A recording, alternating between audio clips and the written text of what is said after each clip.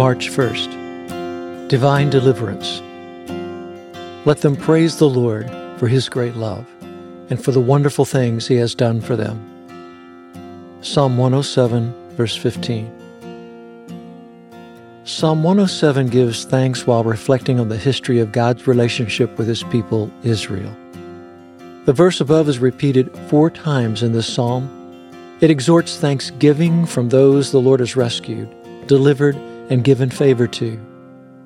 They're repeated amid the story of Israel finding themselves in a predicament, their response being to turn to God for His help. Each of the 4 times this verse is written, the Lord's response is documented. He rescued them from distress and led them straight to safety. Psalm 107, verses 6 and 7. Lord, help, they cried in their trouble, and He saved them from their distress. He led them from the darkness and deepest gloom. He snapped their chains.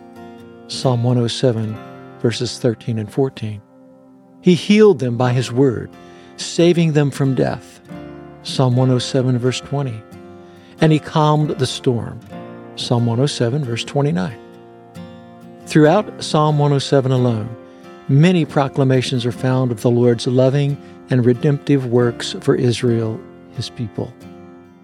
The final portion of Psalm 107 concludes by acknowledging God's ability to turn the grimmest of situations around for good. For He is good and desires to forgive us and liberate us from the clutches of sin. He redeems and restores through His divine deliverance. Lord, You change deserts into pools of water, and there is no dark situation beyond Your reach and Your ability to deliver. You have been faithful when I have failed to be faithful. Thank You for hearing my cry when I said, Lord, help. Thank You for Your rescue, Your deliverance, and the light of Your salvation. Thank You for Your forgiveness. Great are You, Lord. Amen. Forgive us our sins as we have forgiven those who sin against us.